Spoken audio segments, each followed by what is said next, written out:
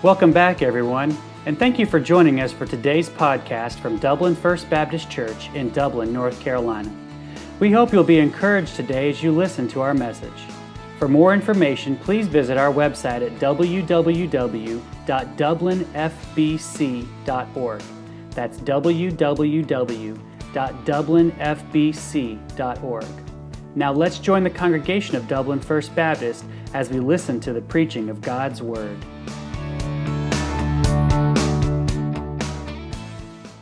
Will you turn to Psalm 83, please? Psalm 83. And tonight we have the final psalm in the book of Psalms that has Asaph as its human author, who God inspired to write its every word to us. Psalm 83. And the superscript is pretty short. It's just informing us that this is a song of Asaph. As far as genre goes, so many psalms have different genres, and this one would be considered a lament psalm. It's been a while since we went over what that means. A lament is the cry of God's people when our life circumstances don't seem to be lining up with what we know to be true about Him.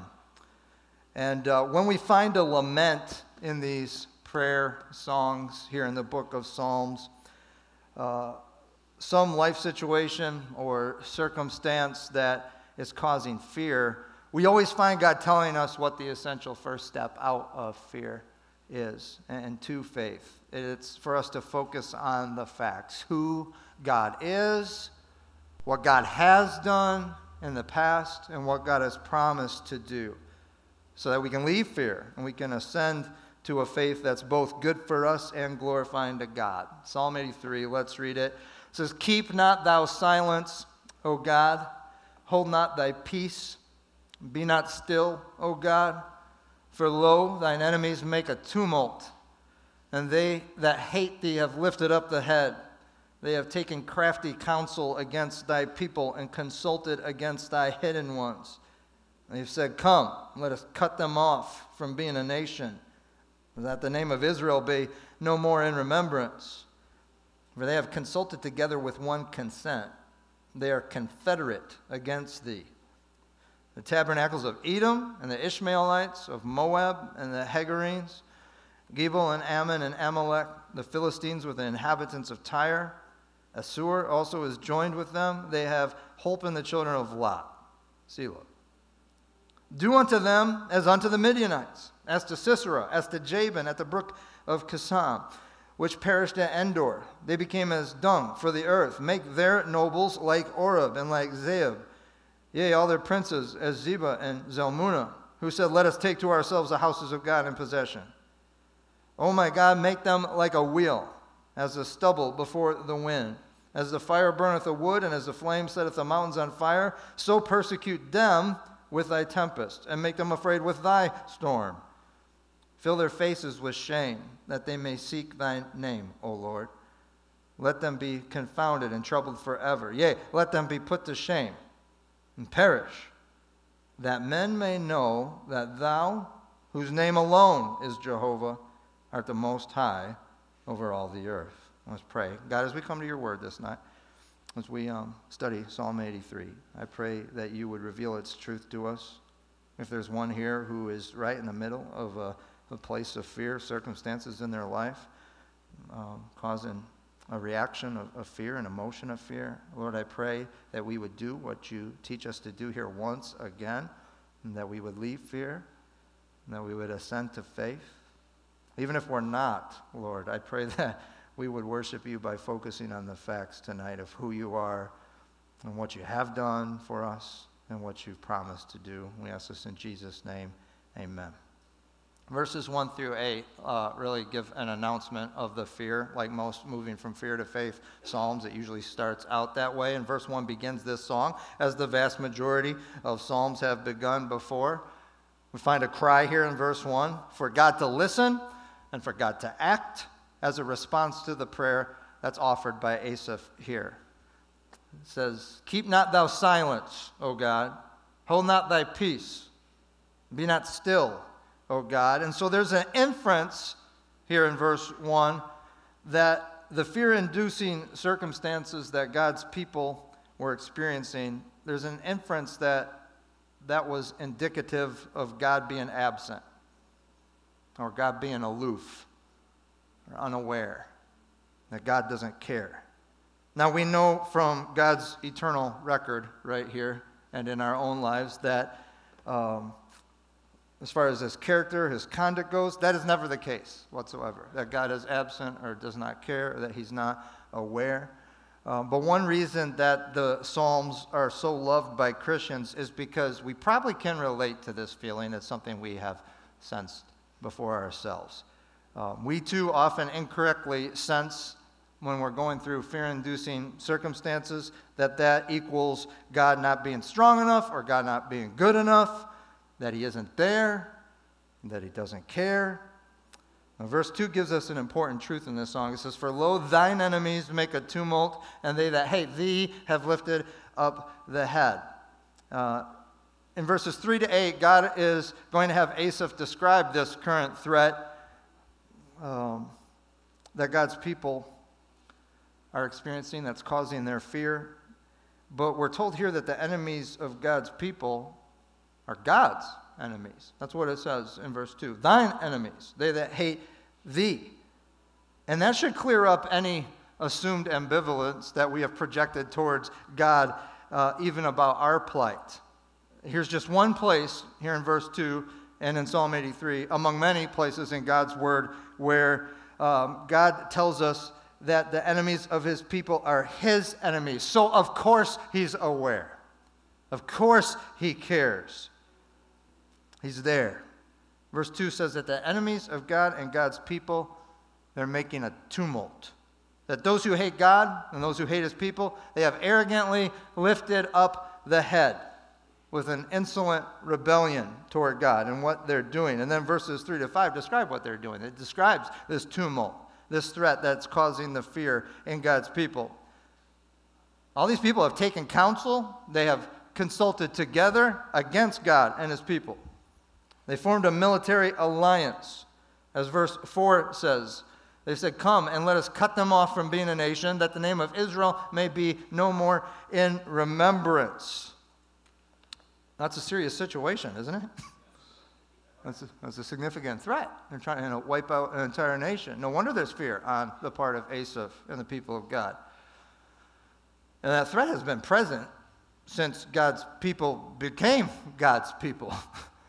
I mean, the whole book of Esther is about that. And it's a threat to God's people today, to God's ethnic, national people, Israel. I mean, right now, you can turn on the news and hear the leaders of Iran basically quote verse 4. I want to wipe them off the map, that their name be remembered no more. And at the same time saying, well, no, our nuclear program is only for energy use. Never mind that enriched uranium has no point in energy use. Verse 5 refers to this alliance again. And notice once again that these are not just Israel's enemies, they are God's enemies. It says, "For they have consulted together with one consent, they are confederate against thee, God." They're confederate against thee.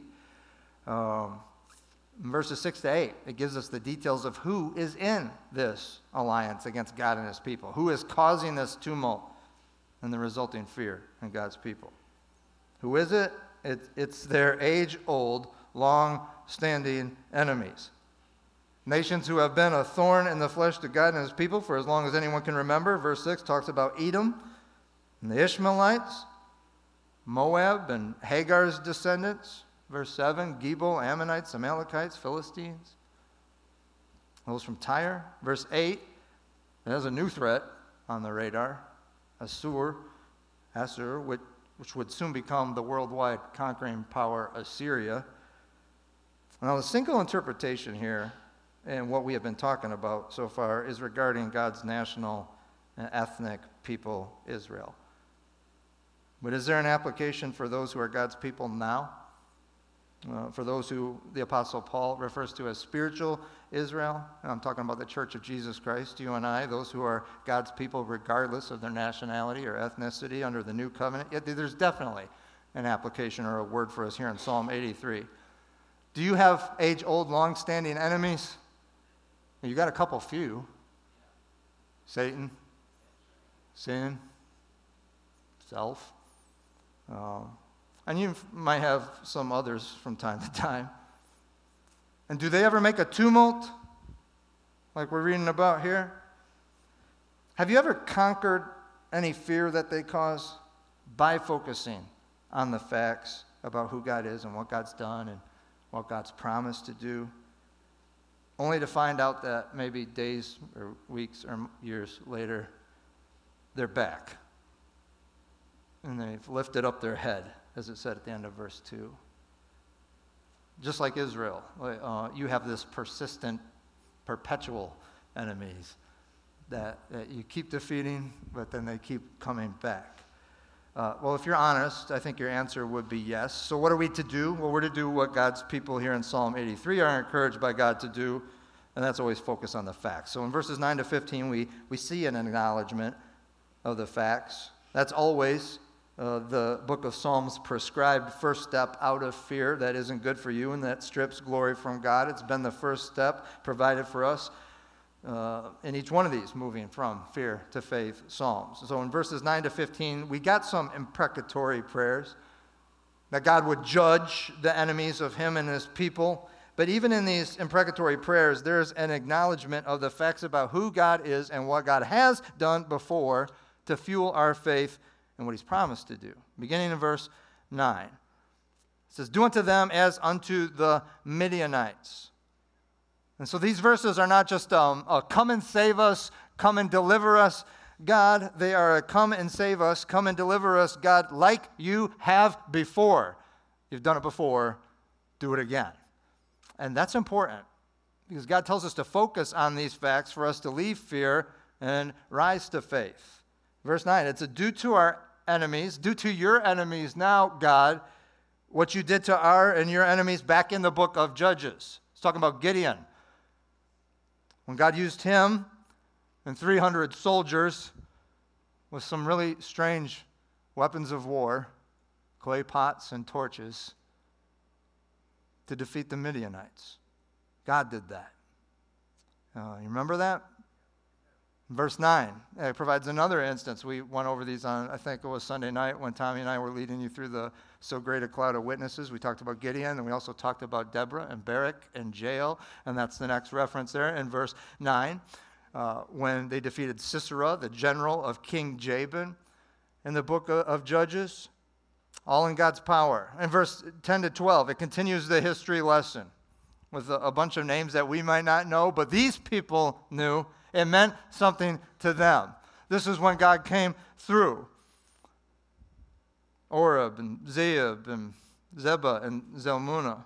Then verse 12 says, who said, let us take to ourselves the houses of God in possession. That was the threat back then, and it's similar, almost identical to the threat that they're facing right now. A same lifting up of the head that they did back then. The enemies of God's people are doing now with this threat, with this tumult they are causing. And let me remind you that when fear arises and the enemies of God and his people begin causing a tumult, we have a choice. We do. We can remain in fear. We can remain affected by fear. We can remain focusing on the tumult, listening to its noise, its raging, or we can follow what God tells us to do here and begin to acknowledge the facts. Has he ever come through before? That's what we're being told here in verses 9 to 15. Has he ever come through before for you? Isn't that who he is? Isn't he a waymaker over and over again? Has he ever done this in your life prior? And I mentioned this before to you, but sometimes the fear-inducing tumult is so loud that we have trouble remembering how he has done this in our own lives. And that's why God's given us 66 books that tell us about it.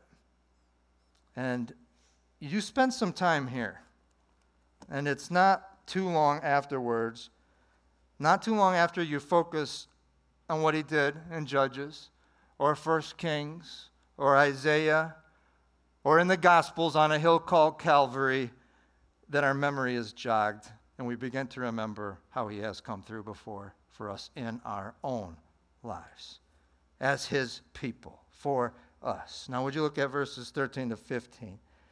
Asaph prays in verse 13 that God would take away this threat and the enemies that are causing it, that he drive this alliance away and scatter them. The King James says like a whale. It's talking about a whirlwind, like a tornado would do to dead grass or stubble vegetation. And then in verses 14 and 15, just like a wildfire, and we've got a couple of those going around here right now, but just like a wildfire that can sweep through a forested mountain and destroy things very quickly, Asaph prays that God would be a tempest to their tumult, that God would be a storm to the tumult that they are being to his people right now. And finally, in verses 16, 17, and 18, we see an ascent to faith. In these final three verses, we see two ways that Asaph has moved from fear to faith. First of all, there's a pretty abrupt change in the imprecatory language, or at least some clarity about its motivation in Asaph's heart. In verse 16, it says, "Fill their faces with shame, that they may seek thy name, O Lord." Fill their faces with shame, Lord. So the calling down of God's judgment on the enemies of God and his people, it continues, but please notice how that verse concludes. Why is he praying this? So that they'll seek your name, God. Not just judgment for judgment's sake, not just judgment for vengeance sake, or even solely to get out of this position, to have some relief from this fear, but so that they will recognize who you are, God. So that they will seek your name, like we do. Now, that's pretty big of Asaph, isn't it? To pray for your enemies that way. Magnanimous. That they would repent and come to acknowledge God and seek him. And let me tell you, that kind of heart does not come from a heart of fear. That kind of heart only comes from a heart of faith. A heart that's at rest with who God is and what God has done and what God's going to do again. What he's going to do again. And I would say by the content now of verses 17 and 18, it's implied that God's enemies referred to back there in verse 16, that they chose not to recognize God. Even after God answered Asaph's imprecatory prayers and sent judgment their way, and that's not unusual. Man is that hard-hearted. God can send all kinds of judgment, like even those in Revelation 16. That's going to be the greatest judgment ever experienced in the Great Tribulation. And those people there who are feeling the effects of God's unbridled wrath, what does it say that they do? They still curse God and refuse to repent of the evil that they have done. So in verse 17, it says, "Let them be confounded. Let them be troubled forever." Imprecatory prayers keep going. "Yea, let them be put to shame and let them perish." Asaph again prays for God's judgment on them. But then notice verse 18 has a similar motivation to verse 16, from a heart of faith. "So that men may know that you, whose name alone is Jehovah, are the Most High over all the earth." Asaph is praying, God, if our enemies won't turn as a result of your judgment, then come and deliver us by destroying them so that others will see who you are. Others who are going to watch this will see what you've done again and what you promised to do for all who will put their faith in you. That's the first way we can tell he's moved to faith. And the second way we can tell that Asaph has moved from fear to faith is in what's occupying his mind in verse 18. See, there's no mention here of Edom, right? Or Moab, or Ammon, or the Amalekites, or the Philistines, or the Ishmaelites, or Assyria. In verse 18, who's on Asaph's mind now? Jehovah. Just Jehovah. There's no God like Jehovah. There's no God like Jehovah. Right? That's who's on his mind right now. And church, listen, when fear and life circumstances that cause fear, when it comes our way, we've got to move. We've got to move. It's not good for us. It strips the glory that is due to God alone. And the first step out of fear and to faith is focusing on the facts. That's what God's doing again here for us. The majority of the psalm, right in the middle. who God is, what God's done, what God's promised. And when we obey God, when we do that, take that first step, faith is not far away. It'll come rather quickly. A heart of fear transforms to a heart of faith that can actually pray for our enemies, for those who are afflicting us, for those who are frustrating us, so that they seek and know God. And a heart of fear becomes a heart of faith, where our attention is no longer on our fear-inducing circumstances, but now it's consumed with our faith-deserving God. Let me ask Tommy and the praise team to come up here. Isn't he worthy of it? Yeah, he's worthy of it. And let's express it to him as we close tonight.